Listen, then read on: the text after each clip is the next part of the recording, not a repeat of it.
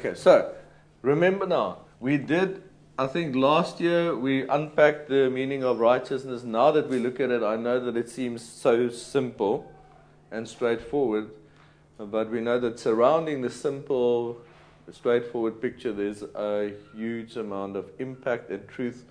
So righteousness simply is the one that not veering off the road. So a righteous person is one that didn't veer off the road. Okay, that's it. So we understand that we're not looking at the Greek-Roman understanding of righteousness. Righteousness in the Roman-Greek thought or idea or concept is that you'd only do good things, not bad things. We understand that righteousness in its true meaning is walking out the road that God has prepared for you, so His will, without veering to the left or the right. I'm going to pick it up here because this practically is going to impact how we experience life.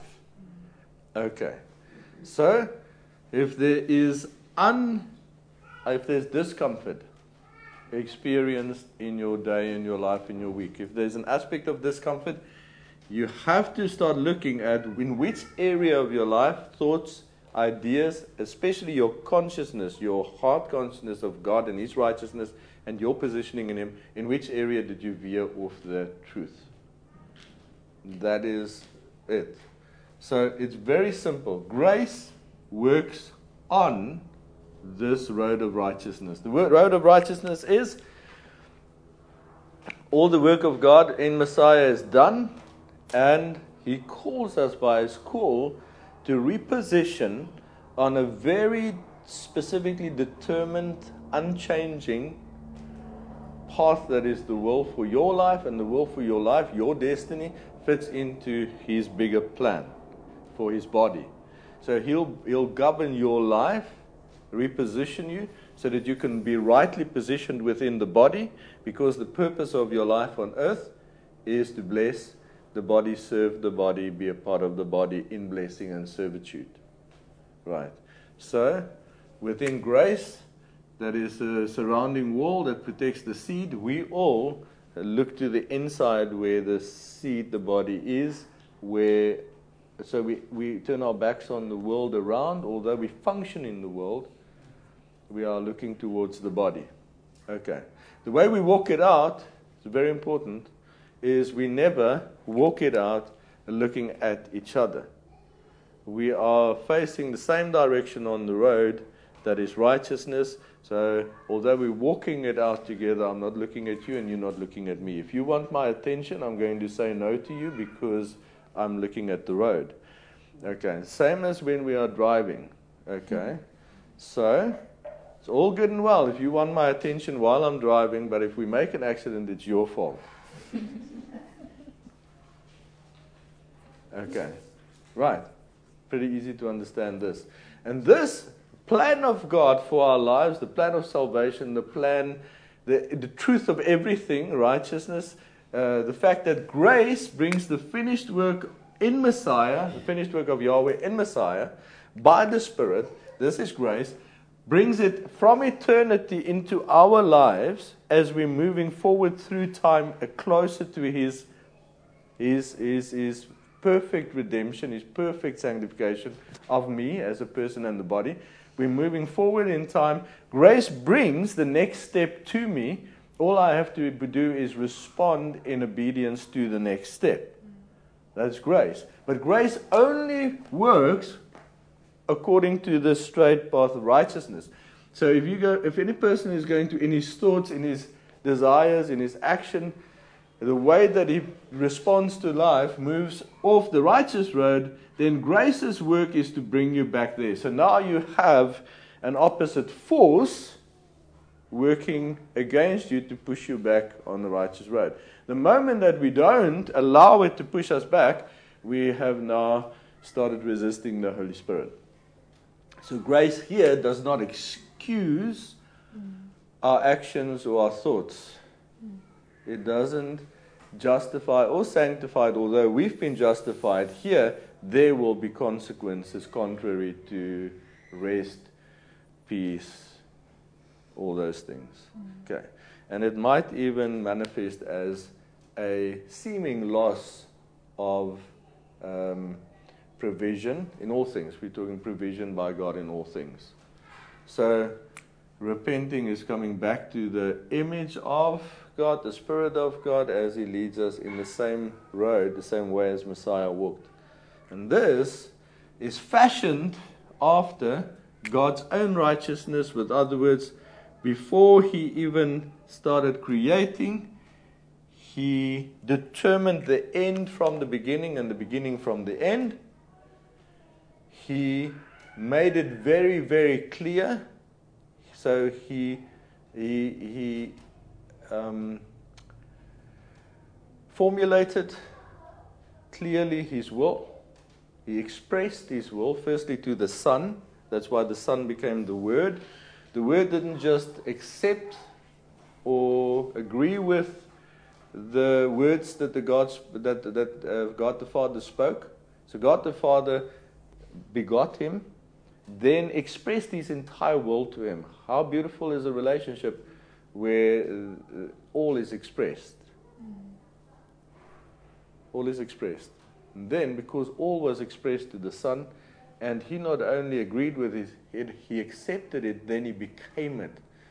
This is very important to understand, that when we are exposed to the will of God, and we don't just nod our heads, we walk into the will of God, we become the will of God. So there, He shows us again the road, the way to respond to God. So He becomes the will of God. Now there's nothing in Him except the will of God. There's no part of Yahushua the Son that is not according to the will and the person of God. So now there's the oneness, not just the oneness of will, the oneness in all things. Now He, in becoming the will of the Father, becomes the Word. Because all that has been expressed to Him by the Father now becomes His nature, His being, His image. So He becomes the image and the expression of God the Father Himself. That we understand it. It's important for us to understand, because we want to adjust our beings, our ways, not just our lives, but our beings, to the truth of who they are. Because where I'm coming from, there was no truth. The idea I had of myself was a lie. The profile of who I think I was just a composition of different little pieces of information that I thought I liked or didn't like, and I pasted it together to create a self, because there was no reality to anything. So we end up actually becoming an idea that we created within ourselves. Okay, our mothers and fathers and brothers and sisters and friends helped. And then, of course, Hollywood determined the rest. So we fashioned something, some idea, some image. Now what He does is He sets us free from that image. And now we behold who they are, how they do things, how they let us know, the Son, the Father, how they exist. And we long to have everything changed to be equal, the same to that. That's believing. Existing in full agreement, in action and in thought, in form, to exist according to something else. That's believing. Right, we got that. Okay, so the picture forms. And then, so with other words, God the Father, from before He created, made the end of the plan clear, and now His righteousness is revealed, that no matter what, you can throw in a trillion different scenarios into this thing, the dynamic. He's going to do everything according to what He said. That's the righteousness of God. And so the picture remains the same. So we see that faith for Abraham was revealed to him in the New Jerusalem before there was even a thought of another city. He responds to it. He sees his descendants in it, and so righteousness is imputed to him because of faith. So that's faith. So from the knowledge of the finished work of God, God imparts His knowledge of His finished work, shows it to Abraham. Abraham responds, Faith to faith, right? Okay, so we've got these concepts, we've done them. So faith then becomes a what? Point A, we live on earth, God starts revealing His perfect will, a homeland that He has prepared for us to us, and we start living towards New Jerusalem. New Jerusalem, right? So point A, there's point B, and a straight path. So faith becomes exactly the same as righteousness. And this is all fashioned according to the righteousness of Yahweh. Right. So the Bible starts basically becoming a very understandable commandment from God. Okay. Let's continue from there. Now we can have that board.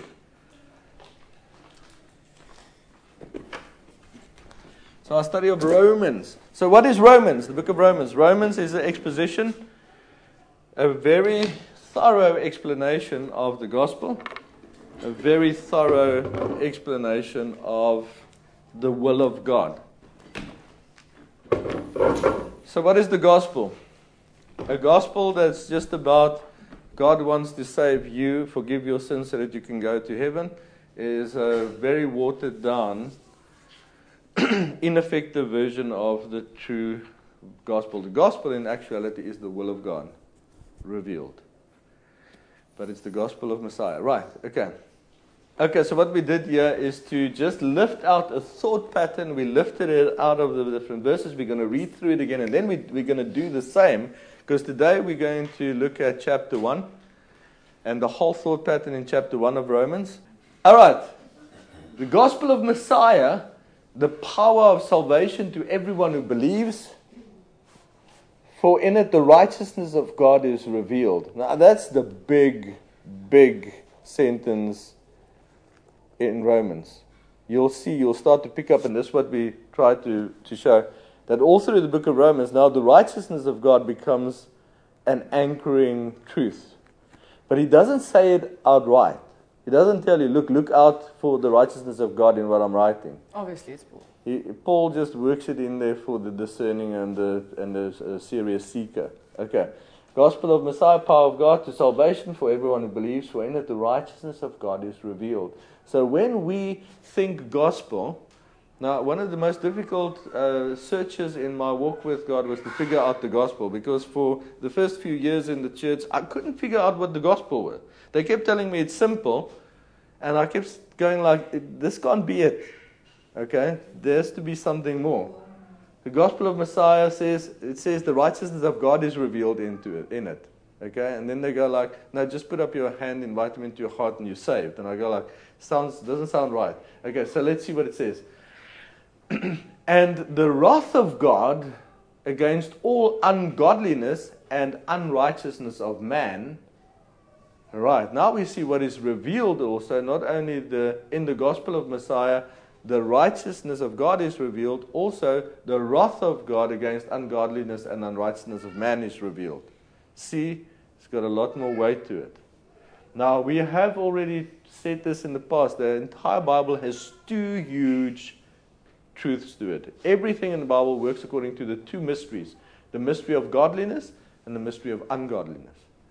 Everything in the Bible is going to have something to do with the mystery of godliness and ungodliness. Okay, now. Eternal life to those who continue, as opposed to those who are self-seeking. Right, so now we know that when the law was given, the person that was righteous by the law was the one who continued in the law. A lot of people think, well, you just got to get all the things of the law. You've got to continue in the law. And now, when it comes to the law of faith, it has the same aspect to it, the same importance to it. You have to continue in faith. How many scriptures talk about continuing in faith? So now, those who are continuing, it says it very clearly. Eternal life to those who continue. And we're not saying now if you don't continue, you lose your eternal life. We're not going to simplify it into that, okay? As opposed to those who are self-seeking. Now it reveals to us the opposite to continuing in the righteousness of God in the gospel of Messiah. Self-seeking. So when our attention starts turning back to self, we don't continue anymore. Remember the principle of continuance, progression. So we progress, we're moving, and we're moving according to grace in the will of God, which always will bring growth and we're walking into the blessedness. But the moment we turn to ourselves, the continuance stops. That's when we start becoming upset and all those things. Okay. Those who are self-seeking, not obeying the truth, on the day of judgment, the wrath and righteousness of God is revealed, that he may be justified in his words and may overcome when he judges. Remember, we looked at what it says in the psalm that is quoted by Paul, and this. And this is where we zoomed in on the fact that on that day, the day of judgment isn't just that about dividing, it's about that as well and so on. But God will show that he's justified in everything that he says and has said. A big deal. I'm looking forward to that. I just want to, I want the front row seat together with everybody else. For all have sinned, and every mouth stopped. For by the law is the knowledge of sin, that witnesses that the righteousness of God apart from the law is revealed, freely justified by his grace, through the redemption that is in Messiah, Yahushua, whom God set forth to demonstrate his righteousness, for the promise comes through the righteousness of faith according to grace, so that the promise might be sure to all the seed and imputed to us who believe in him who raised Yahushua, who was delivered up because of our offenses and raised because of our justification. Now here again, we got to a very important anchoring truth, that it is in his resurrection that our justification takes form. And so he comes back after he presents his blood as the high priest. The sin that was in the body, while the body was in the grave, all the sin of the world, of every person is in the body. He's judged according to God's righteous judgment. His sacrifice is accepted. And now he comes back and he comes back for his body. And what was once flesh and sinful becomes, although he didn't sin, he died unrighteous according to the law, outside of the city. Now he comes back. The sin is washed away. He takes his body, and what was once bound in the flesh now is set free in the spirit, and we have a risen Messiah, which is very, very important, because in that lies our justification. Now, by which we have peace with God. Now we know that when we read peace, we read covenant of shalom, eternal covenant. Starts with the promises, the interaction with God, and the promises with Abraham, where the promise is made to the seed, and we know that that goes all the way back to where we come from and where we will be with God, and access into his grace in which we stand, the grace of God, and the gift by the grace of the one man abounded to many, resulted in justification, so that those who receive an abundance of grace and the gift of righteousness will reign in life through the one. Now then he goes, moreover the law entered that the offense might abound. The law entered that the offense might abound. But where sin abounded, grace abounded much more, so that as sin reigned in death, even so grace might reign through righteousness to eternal life. So, I know this sounds complicated, but what jumps out, the reason we did this, is what jumps out there is this grace, righteousness, faith connection. Okay, so, I'm going to have a bit of more look. So we said, keep this in mind. So grace cancels out works, and works cancels out grace. Now this has been a very focused intention, a purpose that we have worked into our teachings over the last 2 years. Because us humans struggle to leave behind the consciousness of the tree of knowledge, of the knowledge of good and evil. Our intention is not to eat of it. But in practice, we have a need to return to it. But slowly but surely, as we walk on this road of righteousness, we move further and further away from that tree. Now it says that sin was in the world, and the way that it works is in the beginning, before law was given, sin was in the world. Adam was in the garden. God says, don't worry about that tree. Not for you. Don't give it a thought. Still, it was a commandment. So it wasn't something that Adam had to consciously work on.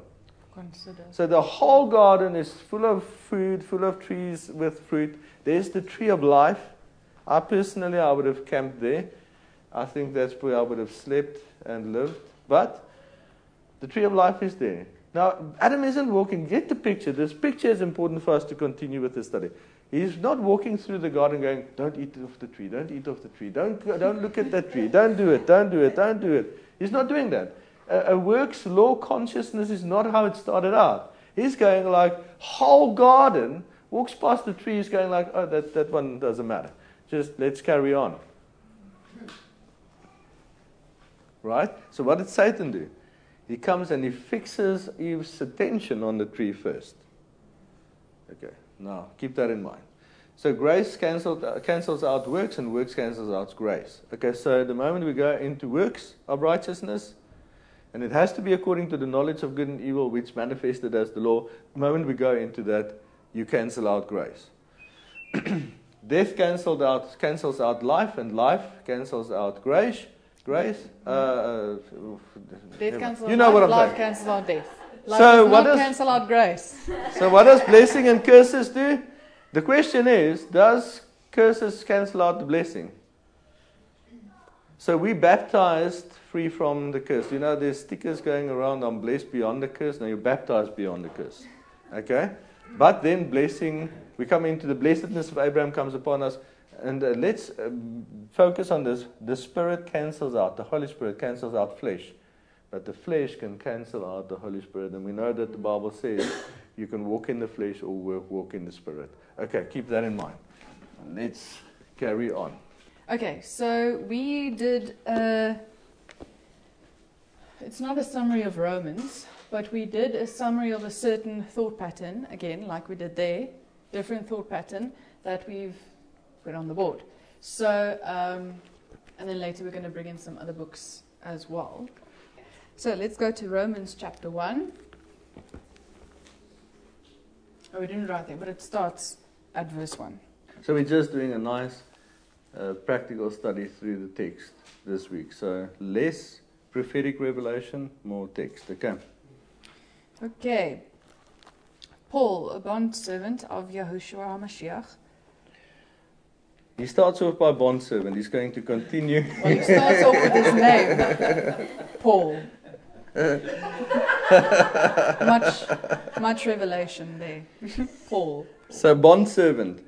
He's going to continue with this thought pattern. In the beginning, he's going to interject. He always does this.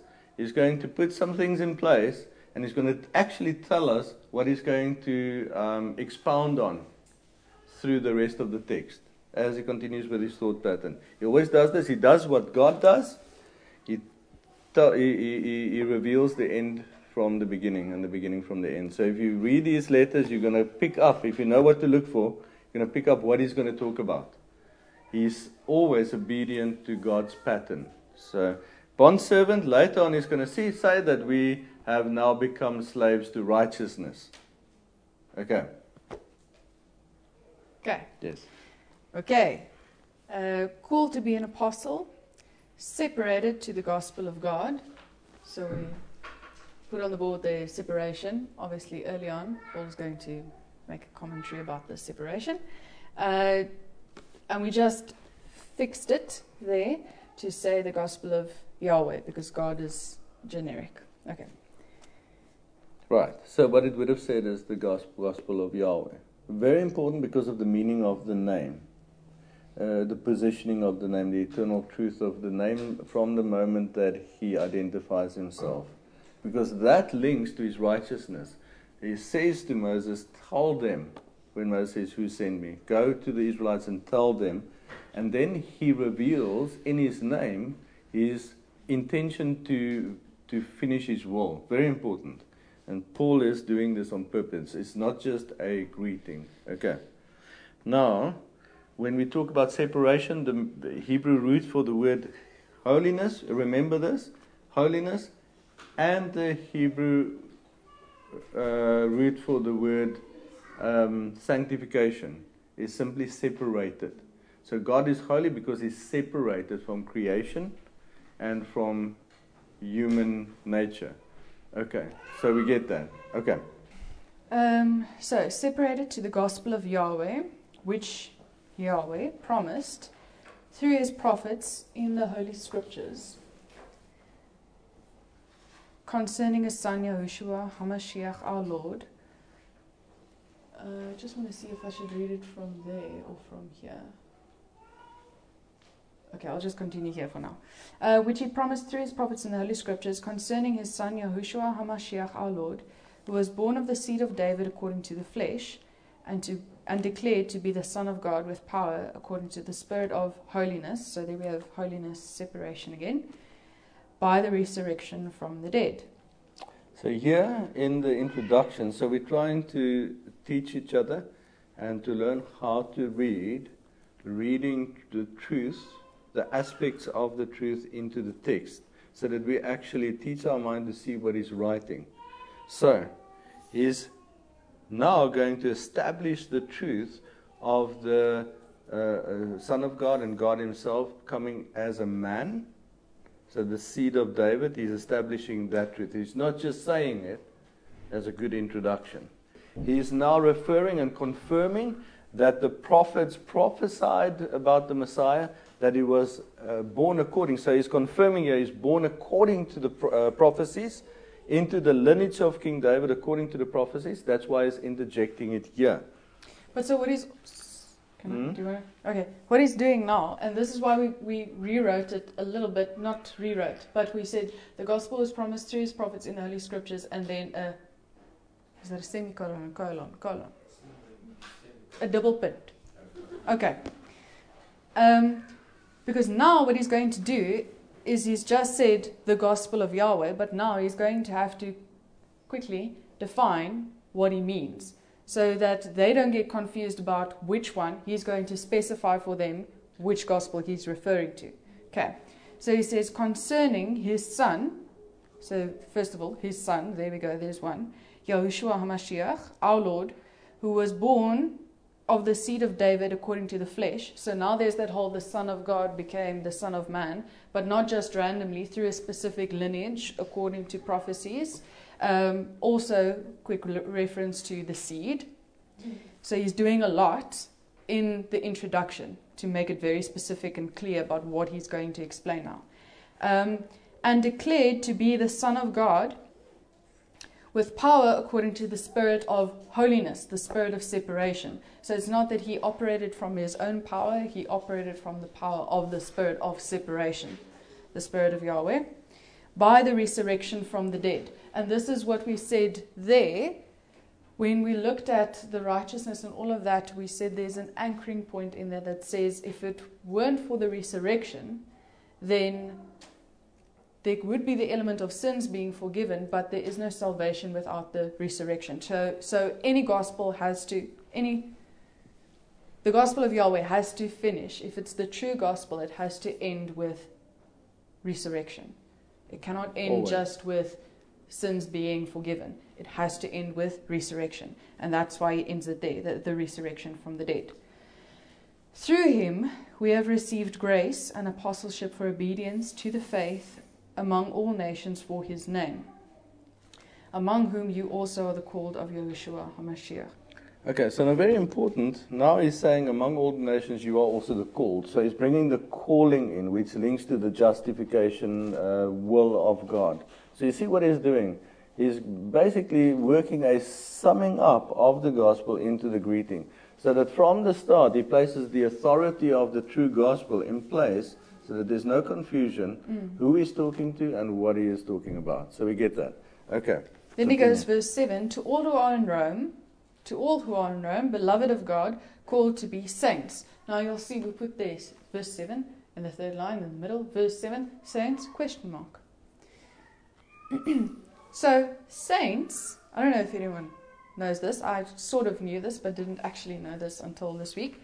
So, saints, very specifically, was what the Israelites were called, because the promises were made to them, and they were, up until this time, the Israelites were the elect. So they were the nation of God, the nation that God chose, the people that God chose, and so they were referred to as saints. But now, Paul is making a very bold statement in quickly summing up the gospel, and then going to all who are in Rome, Rome of all places, beloved of God, called to be saints. So now, he's making it clear, he's speaking first of all to a very specific audience, but he's calling them not just the elect of God, but the same as what the Israelites were when they were the chosen nation of God. Does that make sense? So saints is the Greek version of elect. Okay. What the church has done is they've changed the idea of saints, started to morph into someone especially good and saintly. This was not this meaning that Paul is interjecting here, because the calling is according to the election of God. Same as he separated the Israelites from the rest of the nations unto himself, they became the elect. Now, this is very important to understand, that according to the dispensation of grace, he's now speaking to people in Rome, says that they're called to be elect. And that speaks about the calling in to be grafted into the olive tree. Right, remember that. So everything he's saying here is going to unfold as he continues with his letter to the Romans. But he's got this brilliant way of just summing all his intentions up, and then he's going to expound on it later. Okay. Then he says, grace to you and peace from our God. Now what he's doing here is it isn't just a formal greeting. You remember, just a bit higher up, he said, through him we have received grace. He's busy with separation. That's why he's emphasizing separation. And now he says, through him we have received grace. And remember, grace is the continuing wall, is the surrounding wall that for the continuing of the seed. That's grace from the beginning. And so that's the tented camp with the family on the inside. Everything else is excluded. There's a reason why he's now emphasizing grace twice. He's saying, saints, those of you that are called to become the elect, we have received grace. He's saying we have received a call to be separated and included, which becomes the body in our time, right now. And then he goes again, grace to you, all the blessing and provision within the covenant of shalom to you, according to the inclusion that comes by his justification, according to election. And then he goes, and peace. So twice in one sentence he is extending to them a greeting according to the covenant, because it's the covenant of shalom. So he's not just saying, I hope everything goes well with you and you don't have troubles. That's not what he's saying. Okay. So it changes. If we understand these things, it governs the way we understand grace. And grace becomes always the straight path. No confusion about grace and peace. Right. Continue. Okay. So now we're not going to necessarily do every verse. We're going to do thought patterns. Okay. Verse 8. First, I thank my God through Yahushua HaMashiach for you all, that your faith is spoken of throughout the whole world. For God is my witness, whom I serve with my spirit in the gospel of his Son, that without ceasing I make mention of you always in my prayers. Now, we did where is it? Oh, verse 9. Okay, yeah, up here. Yeah. So he wrote God witness. So, for God is my witness, whom I serve with my spirit in the gospel of his Son. The beginning of verse 9. What is he saying? What does it mean? For God is my witness, whom I serve with my spirit in the gospel of his Son. Tell them. You can tell me. Okay. Yeah, he's again referring to the separation. So he's saying, I serve God in my spirit. Serve God in my spirit. When he's referring to God is my witness, go to the scripture. God is my witness. He's not just saying something randomly. He'll never do that. So we link this with 1 Corinthians 1 verse 6 that says, even as the testimony of Messiah was confirmed in you, which, interestingly enough, we did like almost exactly a year ago. Is that so? Yeah. Remember the testimony of, when the testimony of Messiah was confirmed in you. What does that mean? The testimony of Messiah was confirmed in you. So that is the call. According to your name being written in the book of life from the foundation of the earth. Okay? The testimony of Messiah that you are part of his redemption work and plan, raised together with him, now manifested, still dead in your sin. The witness in you is confirmed by the call. Right. So that's why he's saying, as God is my witness, I serve him in my spirit. So he's making it very clear, because in chapter 7, he's going to explain how the sin was placed in the flesh, and we were raised in the spirit, resurrected in the spirit, and now we walk in the spirit, serving him in the spirit, but you can't serve him in the flesh, and that's why he's expounding on the difference between serving him through the law, or righteousness that comes by the law, and righteousness that comes by faith. So throughout the book, right here, he's putting a lot of emphasis on that separation. He serves God in his spirit, okay, according to who God called him to be. Making sense?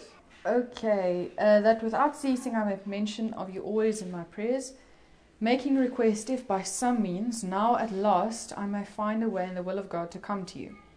For I long to see you, that I may impart to you some spiritual gift, so that you may be established.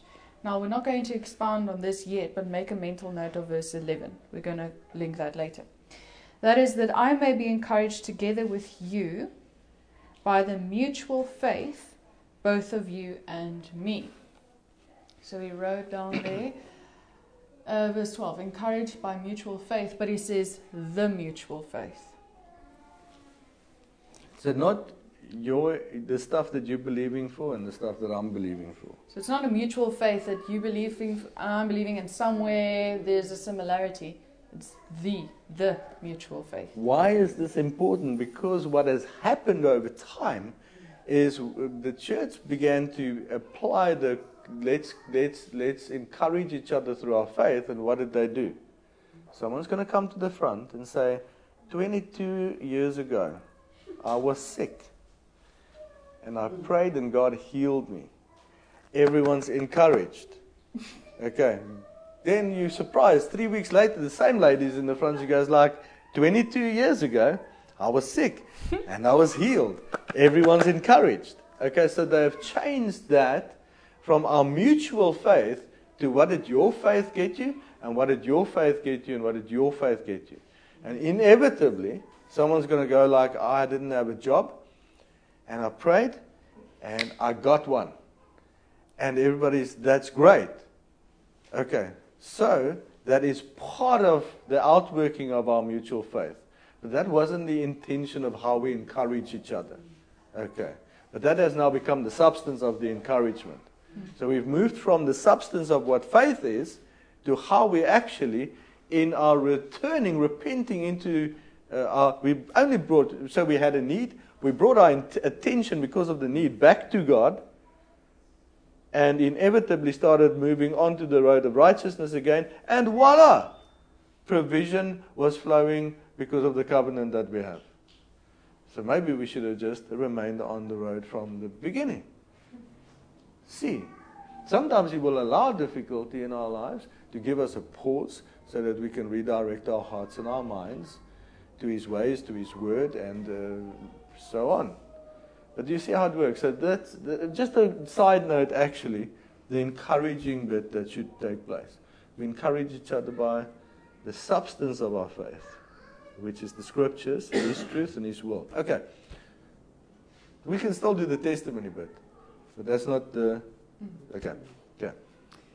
Okay, now let's skip to verse 16. For I am not ashamed of the gospel of Messiah, for it is the power of God to salvation for everyone who believes, for the Jew first, and also for the Greek. For in it the righteousness of God is revealed from faith to faith, as it is written, the just shall live by faith. Now, we'll look at this a bit more, but now just in looking at the construct of the letter. So he goes, quick synopsis of the gospel, then encouragement, and then he goes 2 verses about the righteousness of God being revealed in the gospel from faith to faith. And then he goes into, for the wrath of God is revealed. And now we know that for the next 2-3 chapters, things are going to get a little bit heavy. And then he's going to come back to the righteousness of God and start explaining that.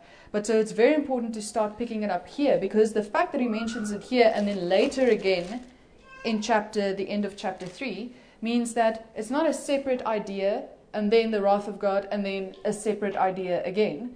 It's creating a unit. So all of this forms one thought pattern. Okay. Do we want to explain any part here explicitly now? Let's just pay attention to the just shall live by faith. The just. So the just, remember it says that he justifies the circumcised, uncircumcised, he justifies the circumcised by faith and the uncircumcised through faith. Remember that. So now he says those who he justifies shall live by faith. So it's again, not a command, if you are just, then you better live by faith. Not that way around, other way around. So those that he have justified, because he have justified us, he made available, he made it possible for us to walk that straight road of faith. Makes sense? Okay. Let's continue from there. Okay. So, from faith to faith, because the next verse is going to start with, for the wrath of God is revealed from heaven. And now we're looking again at those 2 audiences. So first of all, we have the gospel, because we said there, I'm linking this to all that we did on that board. Okay. So first of all, we said that over there we said the gospel is revealing the righteousness of God. In it, the righteousness of God is revealed from faith to faith. But then we also see the wrath of God is revealed from heaven against all ungodliness and unrighteousness of men. And so I want to bring in just this, the righteousness of God is revealed from faith to faith, because I'm afraid we're not going to get back to it. Okay. Yeah. Yeah. So we said here that... Move. We're here... Faith is, now faith is the substance of things hoped for, the evidence of things not seen. And we understand that faith is a revelation that God gives of his finished work. Okay. So faith is now not only my response to what God has done, but faith has substance. Faith exists. Okay. So faith is over there. But now it says that the righteousness of God is revealed from faith to faith. And when we looked at righteousness, the whole righteousness faith dynamic, we know that faith has substance over here, but I'm responding to faith over here. So although the substance of faith is in the finished work, God is going to gift me with faith while I'm here so I can respond in faith. So in other words, faith is now found in 2 places. Not only in the finished work, but also where I am, because I'm responding in faith. Okay. So he says the righteousness of God, which is the straight road, God is going to do everything the way he said he would. The righteousness of God is revealed from faith to faith. From the finished work to where I am responding to the finished work in a straight line. So we're going to come back to this later, because we'll have to do this again when we do the lifting of the veil. But think of it this, just look at this for a moment, behold it. So it says that Abraham did not consider the deadness of his own body. Voila, gospel. It says that while you were still dead in your sin, he died for you. Okay, so you were made alive from his side because of his sacrifice and his call while you're dead in your sin. So faith, when Abraham he didn't respond to the deadness of his own body or the womb of Sarah. What is that meaning? that God speaks to him according to the finished work in the New Jerusalem that he reveals to him. The place is populated. With whom? The children and the grandchildren of Abraham. Now God speaks to him and says, I will give you an inheritance in the Son. So God speaks. He calls that which is dead as if it's alive, that which doesn't exist as if it exists. So he speaks according to the reality of all those who lived, died, and was resurrected, that are now eternally alive in the New Jerusalem. He speaks this to Abraham's dead body that contains the seed. From faith to faith. Okay, so from that seed to the seed that hasn't even manifested yet, but it is in Abraham. Abraham not considering his own deadness, the same as we responded when he spoke into my deadness in sin. How did I believe I could be alive? All I knew was death. How could I know? How could I believe that I could know holiness, righteousness, and justification? All I have known is sin. See how it works. And yet somehow the seed responds out of the deadness. So I'm hoping from faith to faith is starting to make a bit more sense. Okay, right. Okay. Now, in the same thought pattern, now he continues from there and he says, for the wrath of God is revealed from heaven against all ungodliness and unrighteousness of men who suppress the truth in unrighteousness. From verse 19, because what may be known of God is manifest in them, for God has shown it to them. For since the creation of the world, his invisible attributes are clearly seen, being understood by the things that are made, even his eternal power and Godhead, so that they are without excuse. Wait, I'm going to read the whole thing. Because although they knew God, they did not glorify him as God, nor were thankful, but became futile in their thoughts, and their foolish hearts were darkened. Professing to be wise, they became fools, and changed the glory of the incorruptible God into an image made like corruptible man. Now we're going to treat this whole thing as a unit and explain what's going on, because we're creating a storyline. Okay. So, because what may be known of God is manifest in them, for God has shown it to them. Now he goes, let's do verse 20 first. For since the creation of the world, his invisible attributes are clearly seen, being understood by the things that are made, even his eternal power and Godhead, so that they are without excuse. What is revealed? What is revealed?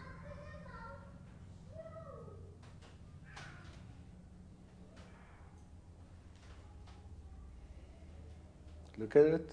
Look at it carefully. Look with new eyes.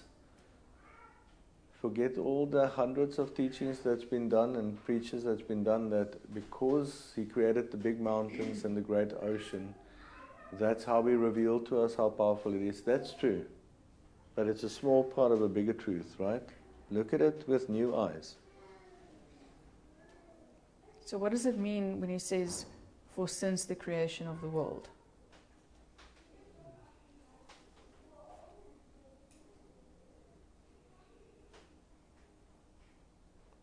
Then he continues. So what does it mean? So keep this in mind. What does it mean when he says, for since the creation of the world? And then continuing, his invisible attributes are clearly seen. Okay, you can explain. Okay.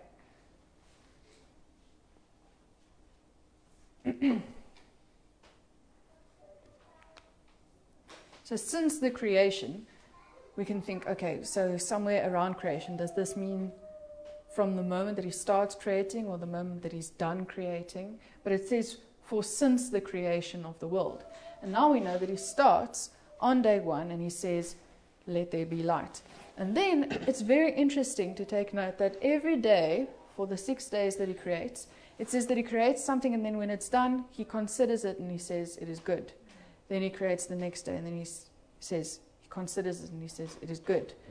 Until the seventh day when he has finished all his work and sat down to rest because all his work was finished.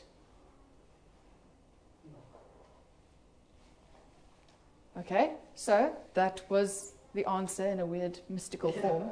So for since the creation of the world, so every day God creates from day 1 to day 6, creates exactly the way he intended. So he says, let there be, and then considers it and says, yes, this is good. This is what I intended to create. It's the way I intended to create it, and this is how it is manifested. For 6 days, and then on the seventh day, it says that he sat down from all his works, rested from all his works, because all his work was finished on the seventh day. But then, man came and messed it up, and he had to get back up.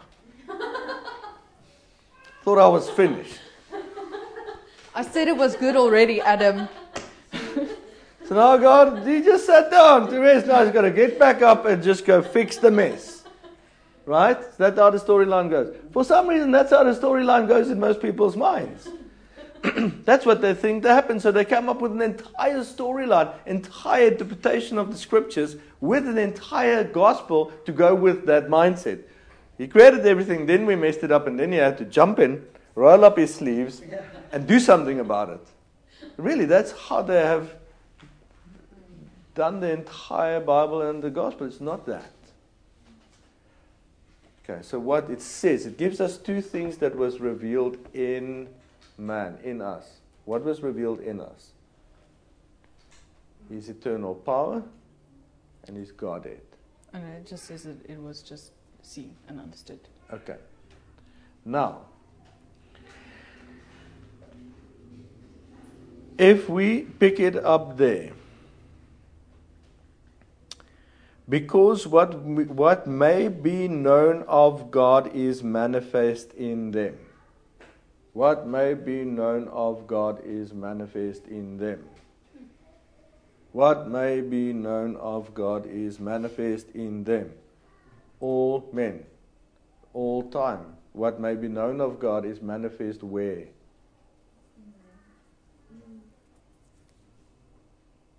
So what they've interpreted, they saw the word creation, and then they went like, anybody that sees a mountain in the ocean can go like, oh, of course there must be a God. That's what they interpreted, just because the word creation is there. It actually says from the beginning of creation. So he says in the beginning. Right? We know a beginning cannot be time, a moment. He says he's the beginning. So in the entire creation story, he already works in the entire gospel from start to finish. It finishes with him sitting down, having finished his work. That never changed. So in the creation act, everything had to be finished. That is why Messiah dies, are resurrected, goes back, and a man is created out of his perfection.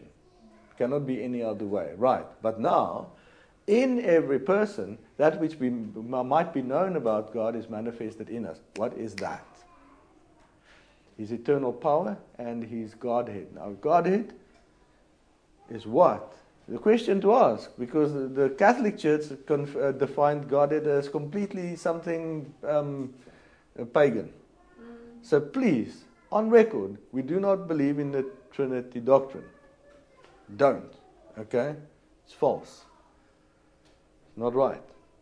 But there is the Godhead that is revealed in us. Now we can look at that. Okay, right. So what's revealed firstly in us? What is the very cycle that we can all observe and know?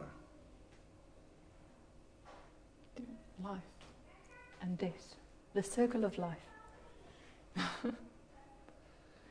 Anybody that's alive in ourselves will have the manifestation of his eternal power and Godhead. Who is life? Who's the sustainer of life? Who has life in him? The scripture says life is in him. So anybody that is finding themselves alive has a manifestation of what may be known of God. The very life that we have. And knowing that we are alive. I'm not quite sure how dogs and cats think. I've been asking, no answer. They know they're alive, but how much do they know they're alive? What is the awareness of life? Remember, every person, at some stage in their life, every single human being is going to have the thought, what is life? How does it work? Why am I alive? How does death work? No. What's the thing that puts emphasis on being alive? The fact that it ends. If we were just always going to be alive, we wouldn't consider being alive. So death punctuates the very reality of life. Doesn't it? Doesn't matter how pagan anybody is. Doesn't matter how atheist anybody is. At some point, they're going to stop and go like, what is life and what is death? They don't have a choice. So actually, the first thing that's manifest in us that may be known of God is the fact that we are alive and there's death. Now, why death? Why is death so important in the understanding that God, the revelation of God? Why death? Because death is the, what's the word? The Engelse woord vir uiteinde. Conclusion. The conclusion of the wrath of God. So the wages of sin is death. Doesn't matter who's who, where they are. They're going to decide within themselves to deny the fact that it's because of sin that death exists. Yeah, we'll go there later. Continue. Okay, we'll go there later. Okay. For since the creation of the world, his invisible attributes are clearly seen, being understood by the things that are made, even his eternal power and Godhead, so that they are without excuse. Because although they knew God, they did not glorify him as God. Now this glorify here, we have done glory, but this glorifying here is the Hebraic root idea behind glory in our time. So the valuing of something. The glory is the weighing off, the weighing out of the value of something or an object or a person in gold coins or in gold. So it's attributing a value, the correct value to something. Okay. So because although they knew God, they did not glorify him as God, nor were thankful, but became futile in their thoughts, and their foolish hearts were darkened. Now, interesting. We looked at the word futile because it says they became futile in their thoughts. Now, futile comes from a Latin word which literally means leaky. Like a bottle with water that's leaky, so water drips out, right? So it says they became leaky in their thoughts, which is actually very significant because it says, because although they knew God, they did not glorify him as God, nor were thankful, but became futile in their thoughts, and their foolish hearts were darkened. And we know what happened throughout time. So Cain knew God, even though he wasn't seed, but then throughout time, humanity started losing the knowledge of God. So think about it. It actually doesn't matter how great the volume of something. If you puncture it, eventually you're going to run out. It'll just maybe take longer. So, what happened with humanity actually in our knowledge of God? We received a little puncture. We sprung a leak. So if once, remember the principle of full measures. Once we were full, so if you fill a glass to the brim with water, it's full. We were full of the knowledge of God. That's what Adam was before the fall. All that he contained was the knowledge of God. Now what happens when there's a leak? Space is created for something else.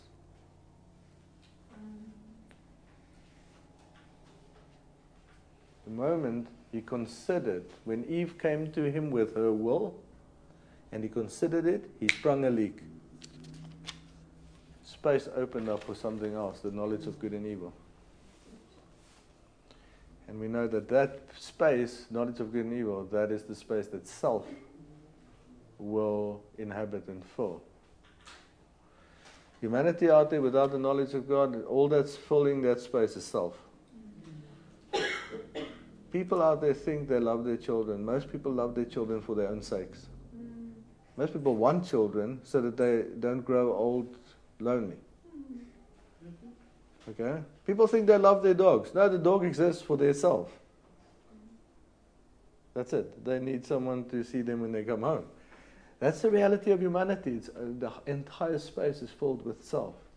Okay, so the futility of the mind, yes. Okay. And their foolish hearts were darkened. Verse 22. Professing to be wise, they became fools, and changed the glory of the incorruptible God into an image made like corruptible man. So, all we beheld, all we knew, all Adam knew was his image. So all we saw.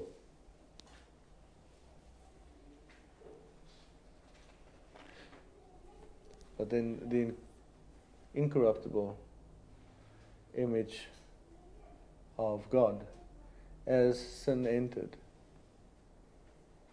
Why? It says they replaced it with the corruptible image of man. Because the moment that death entered, they started changing the eternal person and image and idea of God into something more and more that lined up with our state of corruption. What's corruption? Death entered because of sin. So that thing that was known about, it could be known about God, that was manifest in us, slowly but surely, we went from knowing Him as life, as changing even His image into something that lined up more with ours. And it culminated eventually in man looking at man, and then even changing our idea of eternity, life, power, all of that, authority, into something horizontal, other images. But let me tell you something about an idol. Even the idol is about self. That's the thing about idol worship.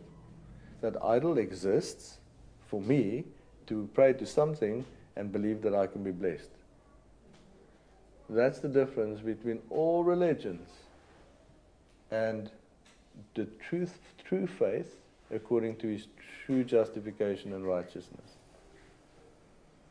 Because even pagan Christianity has a God, and they focus on their God, but it's about themselves.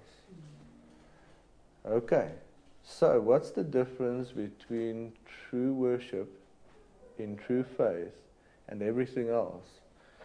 It doesn't matter what kind of idol it is, and it doesn't matter what they make a God to be.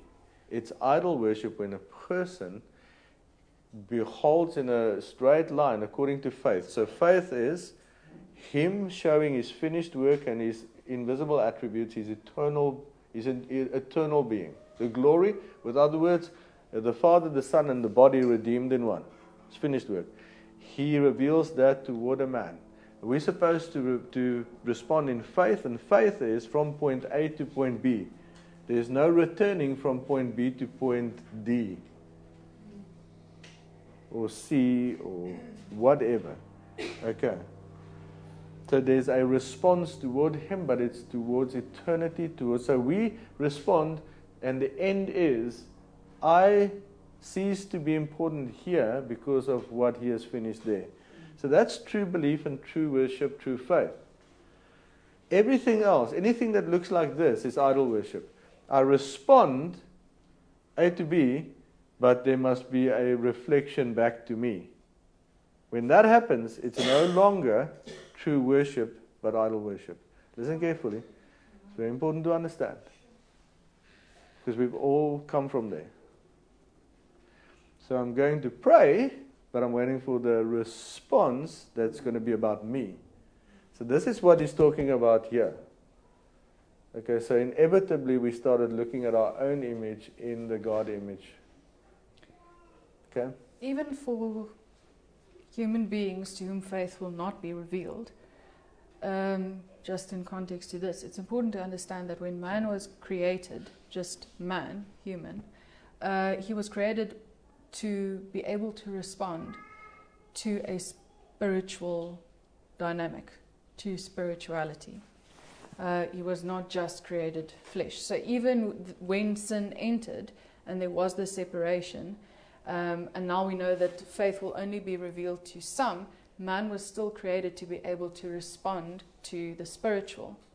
And so now, even if there's not a response to faith, there can and usually is still a response to a spiritual reality, but an expectation that it will manifest as a physical reality and usually as a benefit, which puts us back to idol worship. So anything that goes into the spiritual with the intention of making it come back in the physical would be idol worship.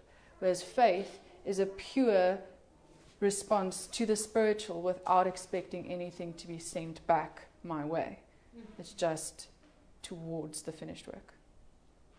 Okay. So remember the treasure principle that we looked at?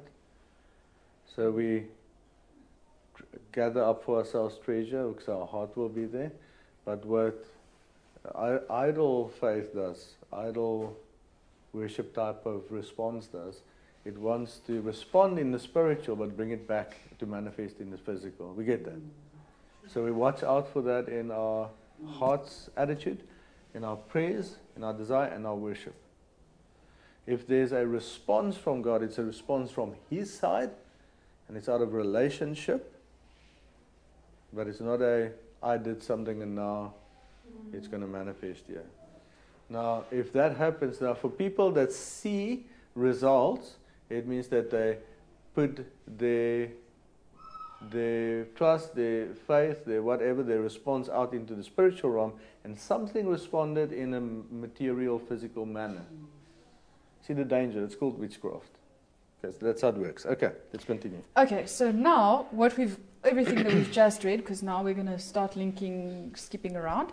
So we see from verse 18, we see that Paul does an interesting thing. He's going to take the storyline of creation of humanity from the very beginning. So he's saying that from the very beginning, the invisible attributes of God had been revealed. What may be known of God had been revealed since the creation. Then we know that death entered, and slowly but surely humanity started losing the knowledge of God. Okay, now let's go to chapter 3, verse 9.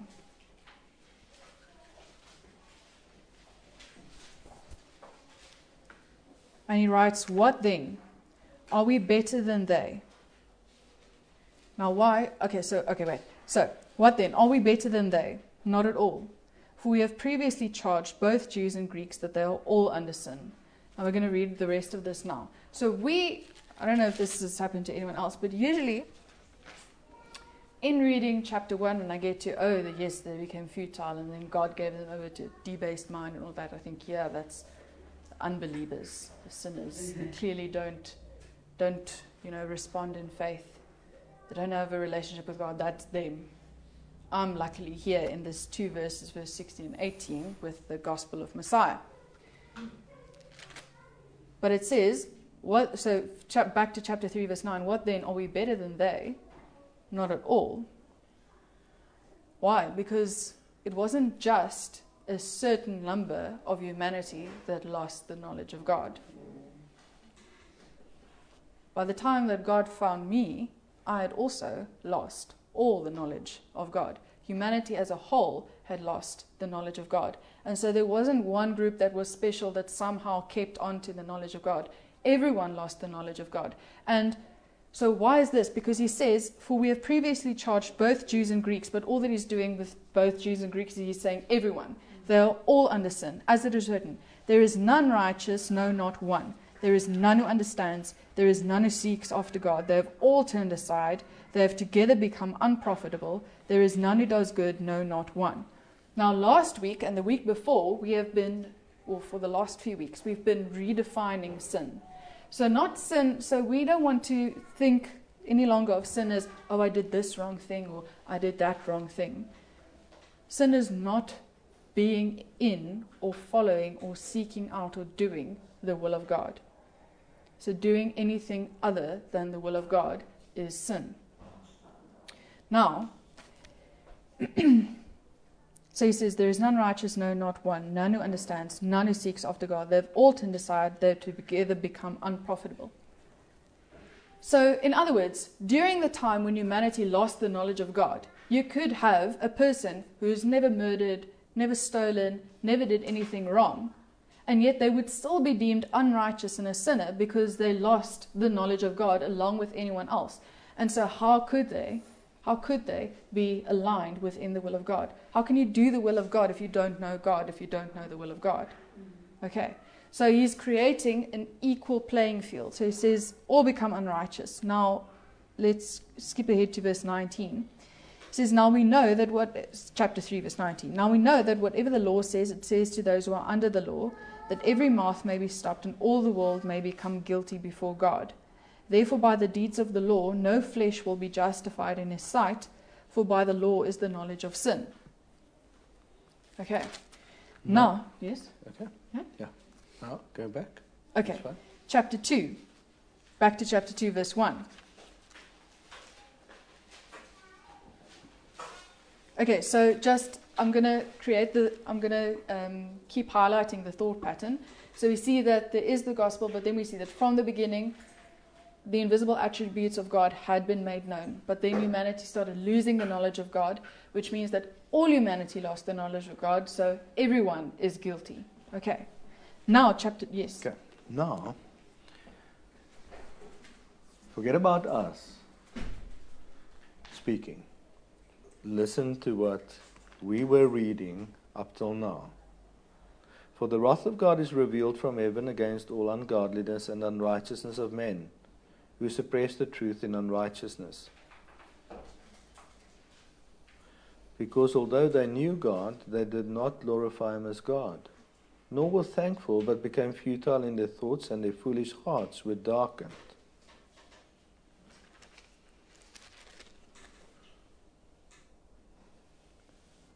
For we have previously charged both Jew and Greek that they are all under sin.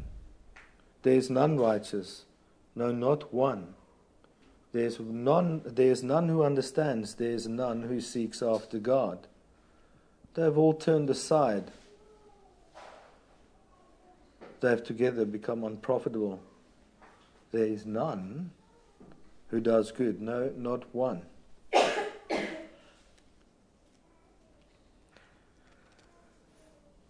We know that whatever the law says, it says to those who are under the law, that every mouth may be stopped and all the world may become guilty before God. Therefore, by the deeds of the law, no flesh will be justified in his sight. For by the law is the knowledge of sin. Therefore, you are inexcusable, O man, whoever you are, who judge. For in whatever you judge another, you condemn yourself. For you who judge practice the same things. But we know that the judgment of God is according to truth against those who practice such things. And do you think this, O man, you who judge, those practicing such things and doing the same, that you will escape the judgment of God? Or do you despise the riches of his goodness, forbearance and long-suffering, not knowing that the goodness of God leads you to repentance? Chapter 3, verse 21. But now the righteousness of God apart from the law is revealed, being witnessed by the law and the prophets, even the righteousness of God, through faith in Yahushua HaMashiach, to all and on all who believe. For there is no difference, for all have sinned and fall short of the glory of God, being justified freely by his grace through the redemption that is in Messiah Yahushua, whom God set forth as a propitiation by his blood, through faith, to demonstrate his righteousness, because in his forbearance God had passed over the sins that were previously committed. Exodus.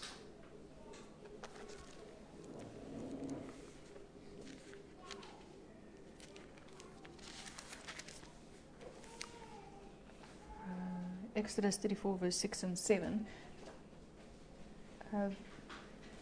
Don't page there. The Lord God, merciful and gracious, long-suffering and abounding in goodness and truth, keeping mercy for thousands, forgiving iniquity and transgression and sin. Should I continue? by no means clearing the guilty, visiting the iniquity. Continue. I thought you said visiting the iniquity of the fathers upon the children and the children's children to the third and fourth generation. Whom God set forth as a propitiation by his blood, through faith, to demonstrate his righteousness. Because in his forbearance God passed over the sins that were previously committed, to demonstrate at the present time his righteousness, that he might be just, and the justifier of the one who has faith in Yahushua. Read it again. And the Lord passed before him and proclaimed, the Lord God, merciful and gracious, long-suffering and abounding in goodness and truth, keeping mercy for thousands, forgiving iniquity and transgression and sin, by no means clearing the guilty, visiting the iniquity of the fathers upon the children and the children's children to the third and fourth generation. Very important to understand that the whole of Romans lines up with this. This is an anchor, a foundation of all things pertaining to the scriptures. Right. Okay. Just read the rest for us. Okay. Chapter 3, verse 27 and 28. Where is boasting then? It is excluded. By what law of works? No, but by the law of faith. Therefore we conclude that a man is justified by faith apart from the deeds of the law. For verse 16. Therefore it is of faith that it might be according to grace, so that the promise might be sure to all the seed, not only to those who are of the law, but also to those who are of the faith of Abraham, who is the father of us all.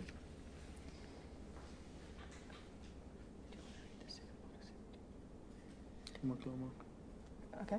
As it is written, I have made you a father of many nations, in the presence of him whom he believed, God, who gives life to the dead and calls those things which do not exist as though they did. Therefore, having been justified by faith, we have peace with God through our Lord Yahushua HaMashiach, through whom also we have access by faith into this grace in which we stand, and rejoice in hope of the glory of God. For whom, Chapter 8, verse 29 and 30. For whom he foreknew, he also predestined to be conformed to the image of his Son, that he might be the firstborn among many brethren. Moreover, whom he predestined, these he also called. Whom he called, these he also justified. And whom he justified, these he also glorified. Chapter 6, verse 5 and 11. To 11. For if we have been united together in the likeness of his death, certainly we also shall be in the likeness of his resurrection. Knowing this, that our old man was crucified with him, that the body of sin might be done away with, that we should no longer be slaves of sin. For he who has died has been freed from sin. Now if we died with Messiah, we believe that we shall also live with him, knowing that Messiah, having been raised from the dead, dies no more. Death no longer has dominion over him. For the death that he died to sin once for all, but the life that he lives to God. Likewise you also reckon yourselves to be dead indeed to sin, but alive to God in Messiah Yahushua our Lord. Chapter 7, verse 1 to 6. Or do you not know, brethren, for I speak to those who know the law, that the law has dominion over a man as long as he lives? For the woman who has a husband is bound by the law to her husband as long as he lives. But if the husband dies, she is released from the law of her husband. So then if, while her husband lives, she marries another man, she will be called an adulteress. But if her husband dies, she is free from that law, so that she is no adulteress though she has married another man. Therefore, my brethren, you also have become dead to the law through the body of Messiah, that you may be married to another, to him who was raised from the dead, that we should bear fruit to God. For when we were in the flesh, the sinful passions which were aroused by the law were at work in our members to bear fruit to death. But now we have been delivered from the law, having died to what we were held by, so that we should serve in the newness of the Spirit, and not in the oldness of the letter. Ecclesiastes, right? Okay, so did we see that we were held by something? In the law, the sinful desires are aroused by the law, but now we are no longer held by it. What does it mean? So there was, through the knowledge of the tree of the knowledge of good and evil, through that fruit, that later is manifested as the law of God. So the law of God is holy and it's good, but it is given so that sin may be shown to be sin. Now, it says that we were held by it in the flesh. So there's a bondage and a cord that holds the flesh in bondage, in death. This is very important. So after the fall, God puts everything in place according to His will. Remember, it says that no flesh will be justified in His sight. Because of the giving of the law, a bondage, cords are put in place by God that will bind the flesh in a place where it will never be justified in His sight. Now it says we're no longer held by that. So there was cords that are binding on the flesh. Now we see cords other than that. And we're going to focus on that. Okay. Chapter 7, I'm just going to, before we go, so chapter 7, verse 5 and 6, I'm going to read again from Romans. For when we were in the flesh, the sinful passions which were aroused by the law were at work in our members to bear fruit to death. But now we have been delivered from the law, having died to what we were held by, so that we should serve in the newness of the Spirit and not in the oldness of the letter. Okay, it's very important this, because in what we see in the world, the believing world, is that when people cannot seem to walk in the freedom that comes by being resurrected into Messiah, they keep coming back to church leaders or ministers and they want to be delivered. Because they don't understand what they have been delivered from. See? So that's why you always have to have all these ministries that's ministering into healing of the wounds, healing of this, breaking that, doing that. Because it looks like the world is seeking that deliverance because they just don't understand what we've been delivered from. So it's very important to understand that God Himself put in place bondage or cords that will keep the flesh according to the law in a certain place. But we've been delivered from that. But only we understand that He didn't just loose us and now we're running free. There's another side to this picture. Okay, Ecclesiastes chapter 4 verse 12, the second part says, a threefold cord is not quickly broken. So now remember that Paul talks about himself as a bondservant, says we have become slaves to righteousness. So he looses us from the cords or the bonds that kept the flesh from ever being justified in the sight of God. Only in resurrection in the Spirit, we are now drawn. He says, I will draw you with cords. So the drawing of the cords is righteousness,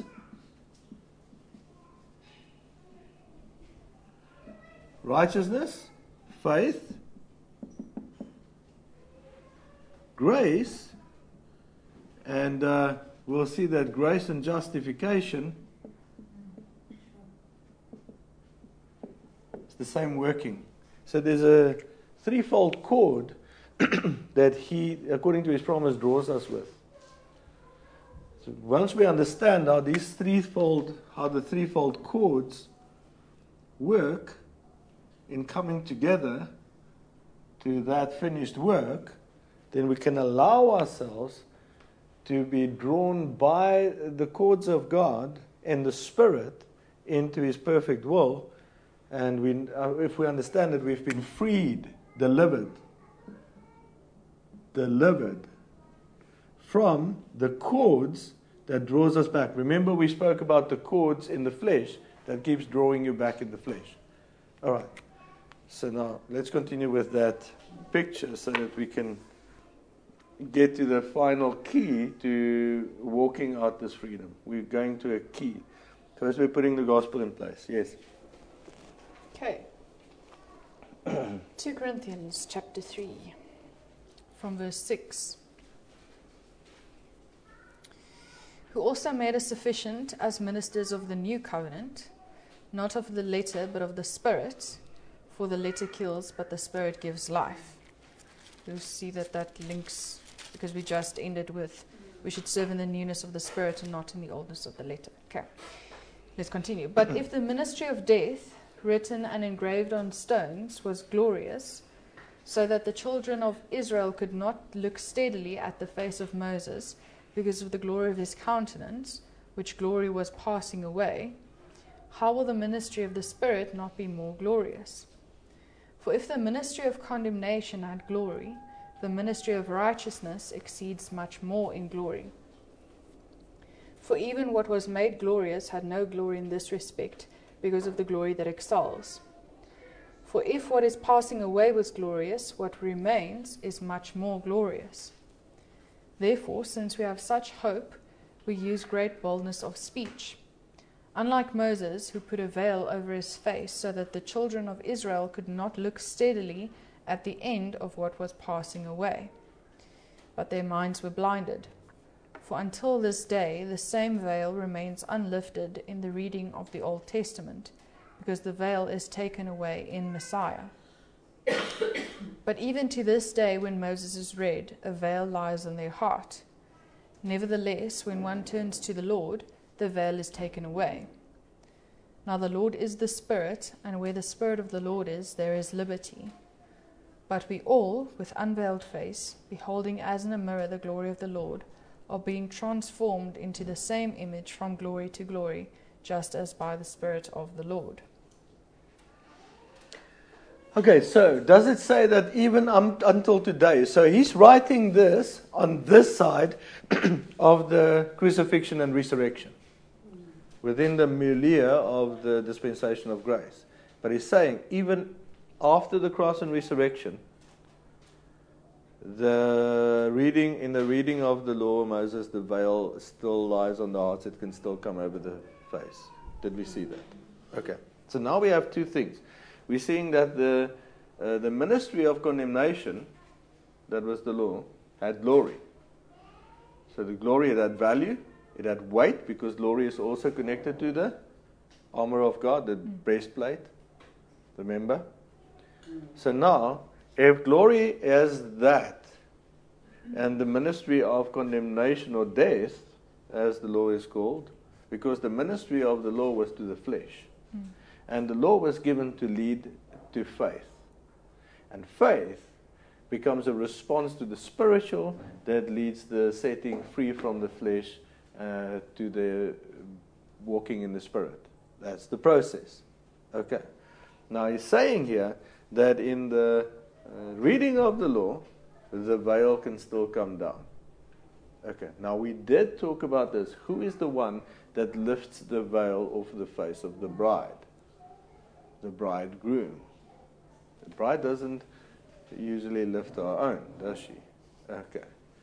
Now, so there was a function, and there is a function for the law, because the law has to confine sin and death into the flesh. He comes, he's the one that lifts the veil. Okay. Now, so that we can respond. Can we carry on from here? Okay. Chapter 4, verse 3 to 6. But even if our gospel is veiled, it is veiled to those who are perishing, whose minds the God of this age has blinded, who do not believe, lest the light of the gospel of the glory of Messiah, who is the image of God, should shine on them. Now there's a correlation here, very important note to take. He says the God of this age blinds people. But he has just spoken about the blinding of the veil. He says, if our gospel is veiled, it's veiled to those who are perishing. This is very important. These pieces of information is very important for us to understand how we have to understand the world around us, the working of God and the working of the enemy. Because we have to know his strategy. So what did the enemy do with Eve? He evoked God's commandment. spoke to her about it. It says, did God really say you're not allowed to eat from the fruit of the trees of the garden? I said, no, it's only this tree that he said we're not allowed to eat from. She said, because we will surely die. I said, no, you won't surely die. You'll become like God. Okay, so what is it that the enemy uses, the ruler of this world, to get to those that are perishing? He wants to veil them. Now, if the veil is the law, what is he going to use? In our daily lives, although we have walked free from the law, not rejecting the law, because Paul very clearly writes that the law of faith establishes the law. We understand that we will now walk it out by righteousness, by the Spirit, not according to the flesh, but according to the Spirit. So in our daily thinking, our feeling, our responding to God, we are learning to stay on that road of righteousness by being aware of the fact that the ruler of this world is going to try and veil us in some way concerning the law. That makes sense. Now, if the gospel is veiled to those who are perishing, do we see how important this is to understand? So that's why we are continuously looking again at the aspects of righteousness, faith, and grace. Grace and justification being the same action. So justification, grace, faith, hope, peace, righteousness, and those aspects of the gospel, because he says to them, I'm longing to come to you, believers in Rome, so that I might impart to you a spiritual gift, and so that we may be established concerning or through our mutual faith that we have. What is this? So we're going for being established in these things, so that we can no longer waver when we are approached by any aspect of the law. Therefore, we can freely look at the scriptures and all God's sayings and commandments from the positioning. So it's going to be a question of positioning. Resurrected, living from eternal resurrection into this life, or otherwise going into the flesh, looking from the flesh through the law at God. See the difference? Okay. Now the problem is with being veiled by the law is that the person that's looking at the law and veiled by the law is not going to continue in the law. That's the secret. Listen to what I'm saying. It's the same always, from the beginning of the history of Israel. When we are faced with the truth of who God is, as he writes in the first chapters of Romans, because of what may be known of God is manifest in us. And when we come to the knowledge of God, but we don't continue according to his eternal attributes, we waver on the tree of the knowledge of good and evil. With other words, what is right, what is wrong, and we try out of works of the flesh or consciousness respond to his justification, his righteousness. What happens? The results are always the same. Although the person will consider the law, they won't continue in the law. Now, only one of two responses are going to happen. There's a mechanism that's activated in us. And this is where we're going, and we're going to get there within the next few minutes. Let's finish these ones quickly. Where were we? Okay, let's finish these ones quickly. Okay, verse 5 and 6 as well. For we do not preach ourselves, but Messiah Yahushua the Lord, and ourselves your bondservants for Yahushua's sake. For it is the God who commanded light to shine out of darkness, who has shone in our hearts to give the light of the knowledge of the glory of God in the face of Yahushua HaMashiach. Okay, do we get this? Oh, okay. Are you guys still able to continue a little bit more? Okay. Verse 5 and 6 of the same chapter 4. So I just read, Okay, so he says it's the same God that commanded light to shine into the darkness, through the darkness. Okay, so Yahweh speaks the name of Yahushua into the life of, or the person that is dead in their sin. This is how it happens. What is the name Yahushua? the salvation of Yahweh. What is Yahweh? I will be what I will be. I am what I am. The beginning and the end, the Alpha and the Omega. So literally when he approaches and he speaks the name of his Son, as he's commanded light to shine through darkness, we start responding to everything that's revealed in the creation story. Everything that can be known of God, life and death. That's what we start to respond to. Okay. Continue with that. Okay. Verse 16, still in chapter 4 of 2 Corinthians, verse 16 to 18. Therefore we do not lose heart. Even though our outward man is perishing, yet the inward man is being renewed day by day. For our light affliction, which is but for a moment, is working for us a far more exceeding and eternal weight of glory, while we do not look at the things which are seen, but at the things which are not seen. For the things which are seen are temporary, but the things which are not seen are eternal. Continue from there. I don't want to expound on it. Yeah. Hebrews chapter 8, from verse 7 to 13. For if that first covenant had been faultless, then no place would have been sought for a second. Because finding fault with them, he says, Behold, the days are coming, says the Lord, when I will make a new covenant with the house of Israel and with the house of Judah, not according to the covenant that I made with their fathers in the day when I took them by the hand to lead them out of the land of Egypt, because they did not continue in my covenant, and I disregarded them, says the Lord. Here he's referring to that looking into the law. Those that even coming by the law, that's supposed to be coming by the law to faith, that are veiled by the law, they do not continue. Even the Israelites that by the first covenant could not continue and did not continue. This is why he makes a promise of a new covenant to them. Okay. Now we see that the covenant promise is to the house of Judah, okay, and the house of Israel. So it is a specific promise of covenant. But listen to the rest. Yes. Okay, verse 10. For this is the covenant that I will make with the house of Israel after those days, says the Lord. I will put my laws in their mind and write them on their hearts, and I will be their God, and they shall be my people. None of them shall teach his neighbor and none his brother, saying, Know the Lord, for all shall know me. But there, at that point, he goes from the covenant promise that continues from the day of Pentecost all the way through. He's now veering into the 1,000-year reign. Okay, when he says no one shall teach his brother.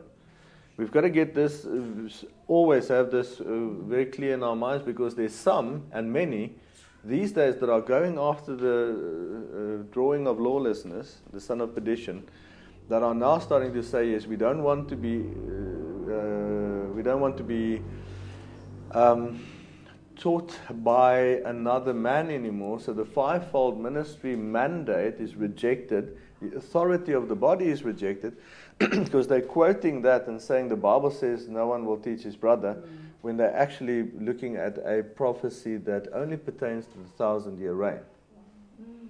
Because in Ephesians chapter 4, that is where the fivefold mandate is reiterated and still established, and this is after the day of Pentecost. So we've got to get this right. So we see there's a promise. The promise was made to Israel, to the both houses. Then it speaks about a certain thing that will happen. He will write these laws on their hearts, place it in their minds. So this is the outpouring of the Holy Spirit. Okay. And this is not the veiling law, the ministry of death. This is the prevailing law that was ministered to Abraham. Okay. Okay, verse 12. For I will be merciful to their unrighteousness, and their sins and their lawless deeds I will remember no more. Where are we now? Back in Exodus.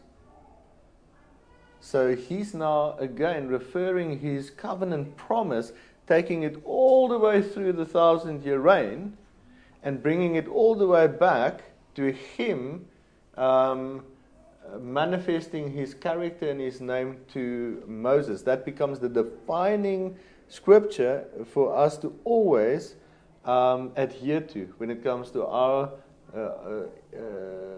idea, our thinking, our responding to who God is. We never veer from that. So he brings it all the way through the 1,000-year reign, all the way back. Why? Because that promise is made according to election and predestination that the world has discarded and don't want. Because then the 1,000-year reign, the work is finished and the elect is the elect. The reign is the reign. Those that are raised in the first resurrection is reigning on earth. Those that will be raised in the second resurrection will be resurrected there. The judgment has to be finished because there was a first resurrection. 1,000-year reign all the way through back. This is from faith to faith, from glory to glory. Glory being the Holy Spirit, the sum total of the Father, the Son, and the body in manifestation now according to his finished work. Sounds like a mouthful. We keep saying it, so by now you should be able to hear it. Okay, right, continue. Okay, chapter 9 in Hebrews, verse 11 to 15.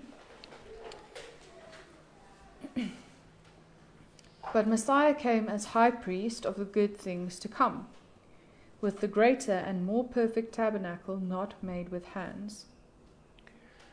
Okay, very important. Everything we just said, right? So he's taking the prophecy all the way through.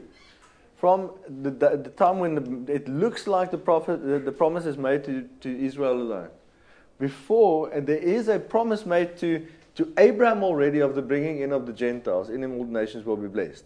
Then the blessedness of Abraham comes upon the Gentiles. Now he's taking this word all the way through the 1,000-year reign. He's coming all the way back here. Read it again. Now listen to it. But Messiah came as high priest of the good things to come.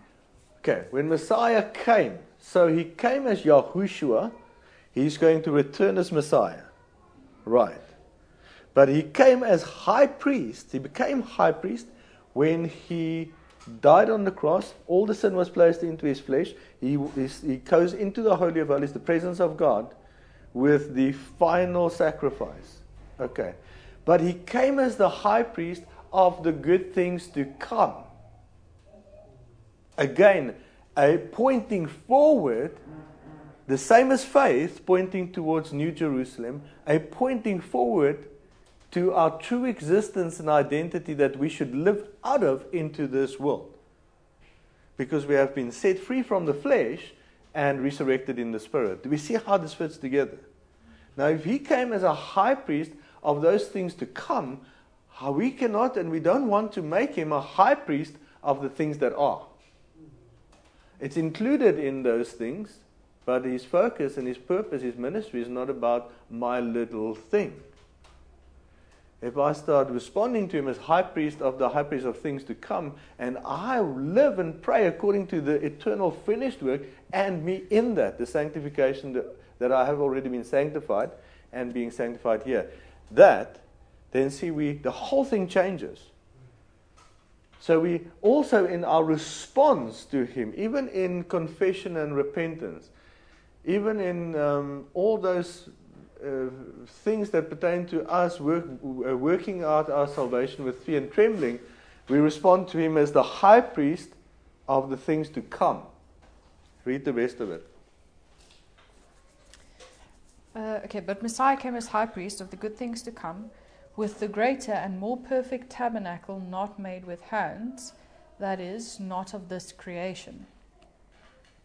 Not with the blood of goats and calves, but with his own blood he entered the most holy place once for all, having obtained eternal redemption.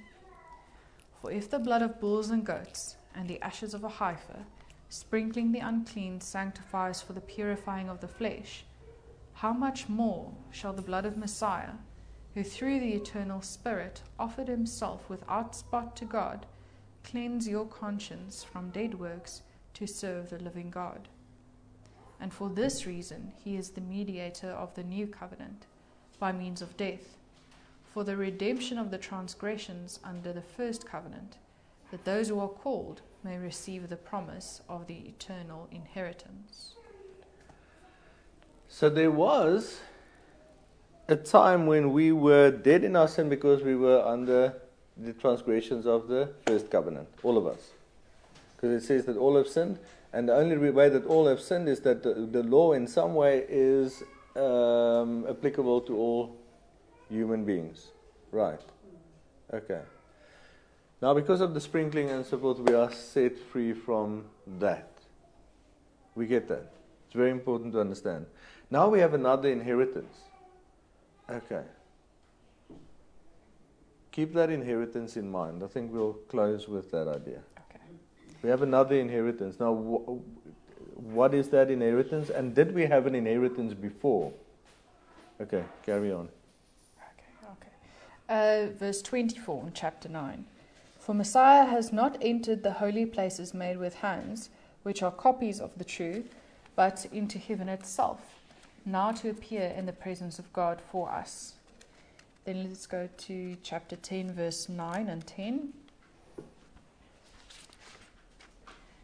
Behold, I have come to do your will, O God. He takes away the first, that he may establish the second. By that will we have been sanctified through the offering of the body of Yahushua HaMashiach once for all. Sanctification means separation. It means by that will, the will of the Father, His completion within the will of the Father, we have been separated unto God once for all.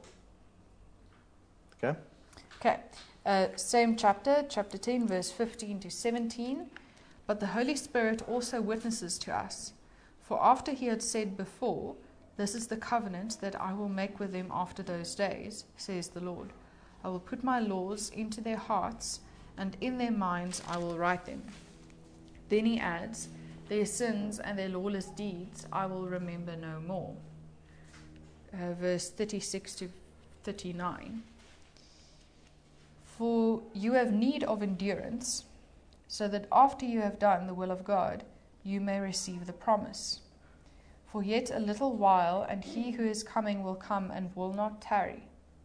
Now the just shall live by faith, but if anyone draws back, my soul has no pleasure in him. But we are not of those who draw back to perdition, but of those who believe to the saving of the soul. It's kind of simple. Yeah. Okay. Okay, now let's go back to Romans.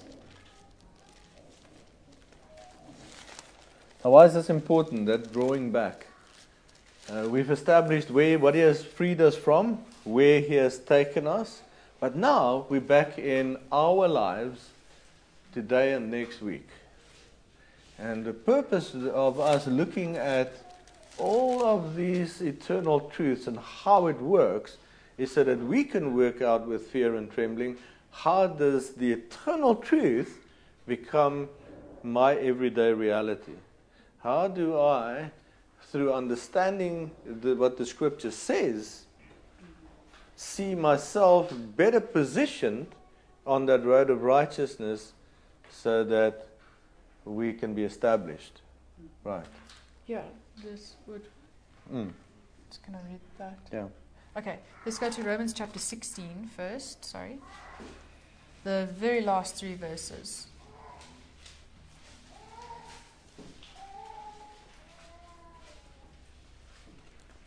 Okay, so now keep in mind what we read in chapter 1 and then what he's ending this letter with. So from verse 25. Now to him who is able to establish you according to my gospel and the preaching of Yahushua HaMashiach, according to the revelation of the mystery kept secret since the world began, but now made manifest, and by the prophetic scriptures made known to all nations, according to the commandment of the everlasting God, for obedience to the faith. To God alone wise be glory through Yahushua HaMashiach forever. So he concludes the letter, everything that we looked at now, from the beginning to now, by saying this, through this you can be established. See why we are looking at the important aspects of it. Through this you can be established. But he says it's according to a mystery that was hidden through time. And everything that we were looking at, that was part of that mystery. Part of that mystery. For some reason, even today, in 2019, worldwide, people are still struggling to understand the mystery. This mysterious work of His eternal will being fulfilled right in the beginning. And that now, from the time that He calls us, He's leading us according to His finished work in us, on a path of righteousness, and He's imparting to us as much vision and understanding as He can. He wrote everything about the plan in the book of life, and our name's written in the book of life from the foundations of the earth. He gave us all of the mysteries in black on white, and yet we need the Holy Spirit while we position ourselves in the Spirit to reveal these things to us. Because the moment that we veer back into the flesh, some part of us wants to go back to reading the law. And we become veiled. It says that it blinds us and the heart becomes darkened. Well, on the road of righteousness, we can safely look into the perfect law of liberty, which contains that which was promised to Abraham all through the commandments of God, right through to the law of faith. Does it make sense? So there's a safe place where we can look at all of this if we look at it from the right perspective, from the eternal knowledge of His justification out of His finished work. So we see that we don't have to reject anything. We can embrace all of it, have this, because it's going to write it on our hearts, but we look from the writing of our hearts to the writing on stones. Not to the writing on the stones to try and govern the heart. So this is just the safe walking. But there's another dynamic. One last thing and then we're finished. Right. Okay, chapter 7.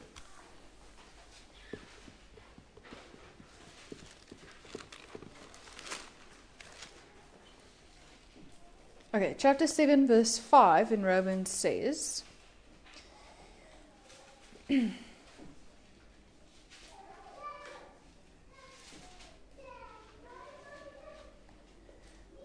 for when we were in the flesh, the sinful passions which were aroused by the law were at work in our members to bear fruit to death. When we were in our flesh, remember now, we have the law given that is like cords binding us so that no flesh can ever be justified in His sight. Now it's saying that the law arouses sinful passions in the flesh. So go from a neutral state of being. Neutral. So we're born literally neutral. Baby. Neutral. Not sinless because no law has been given. And remember we said that the judgment is not a matter of sinless or sinned, according to right or wrong. Judgment is a matter of righteousness. So if a person was born all alone without mother or father, in the middle of a forest somewhere, never encountered any other person, has no law, does this mean he has to go to heaven? No. Because it's the imputing of righteousness according to faith that according to his justification, that's what brings eternal life. So you see, it's very important for us to understand that just the neutral, the neither sin nor sinlessness, whatever that might be, because it cannot be holiness, because holiness only comes by separation. See? So that neutral. So even if we in our daily walk, after we have been separated from the flesh, set free from the law, the ministry of condemnation, separated unto Messiah, we find ourselves in a neutral place. The moment that we are agitated by the ruler of this world, who wants to veil us, to respond to any form of the knowledge of good and evil, law, as defined by the law, it says it arouses. So something rises up in us, our being. Interesting.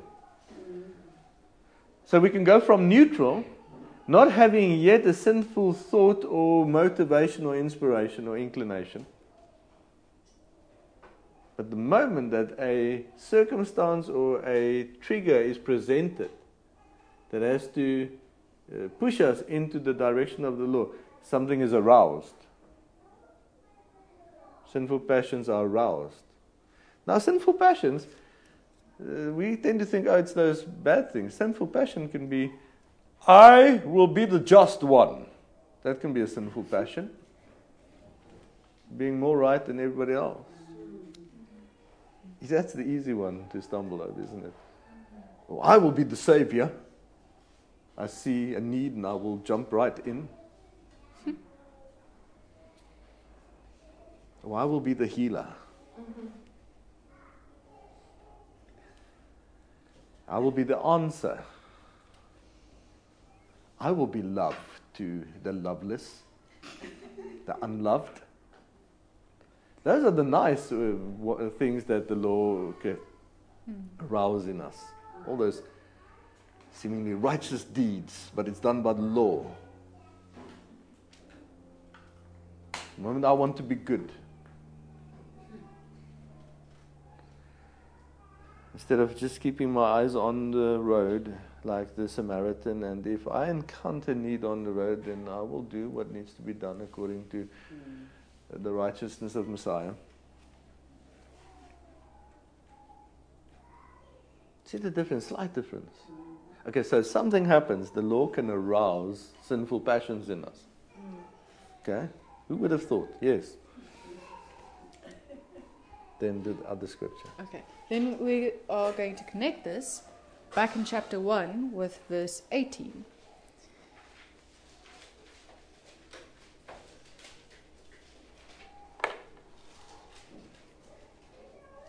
That says, "For the wrath of God is revealed from heaven against all ungodliness and unrighteousness of men, who suppress the truth in unrighteousness."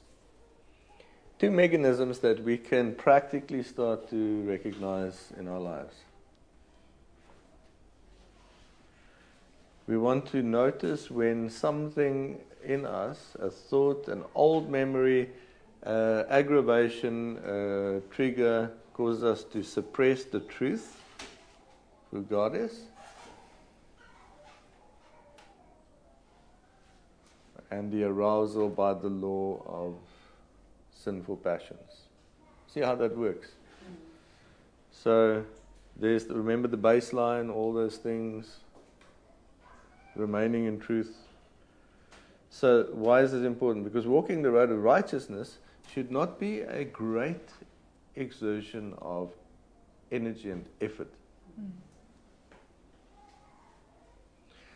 No great focus on one particular aspect or focal point of all the truth that remains the truth.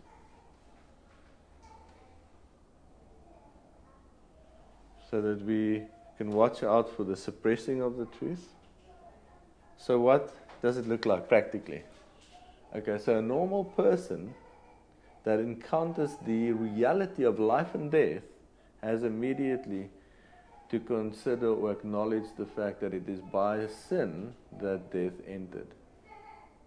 And it is by Messiah's resurrection that life is given.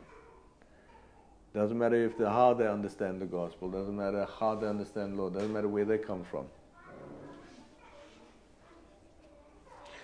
Well, chapter 1 basically, so we're coming back to our study of chapter 1. We did all of this so that we can see chapter 1 in its proper light. So we will now continue to say how they did not retain the knowledge of God, and so started veering off to other images, other ideas, other forms of righteousness, suppressing the truth, and God Himself gave them over to the baseness of their flesh.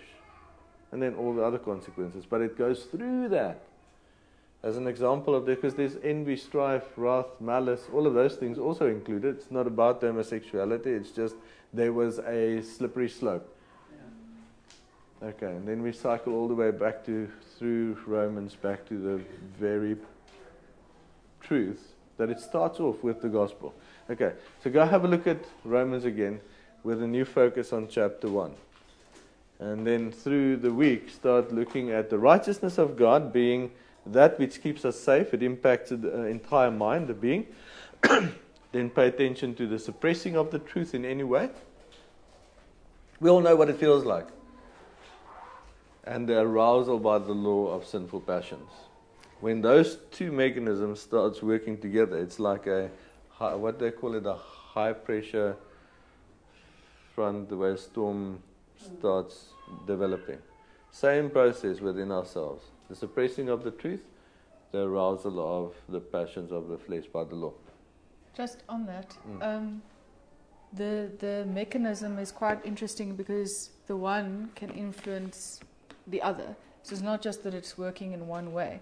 So the suppressing of the truth can cause the arousal by the law of sinful passions and vice versa. What we want to, because this is actually a very big key, because he said the road of righteousness is not supposed to be, it's not actually supposed to be that much of an effort. So if we do find ourselves practically in a situation where we sense the arousal by the law, then simply the answer for that would be not to start suppressing the truth. So instead of going like, no, you calm down, just to behold the truth.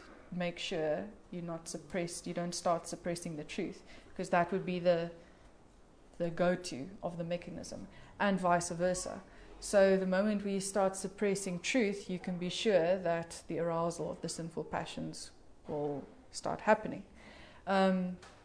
So just, spend some time thinking about how that works and how that actually simplifies our walk a lot, because it means that we don't have to be pulling ourselves out of this hole and out of that hole. It's a very quick response that we can start implementing to remain in the truth. Amen.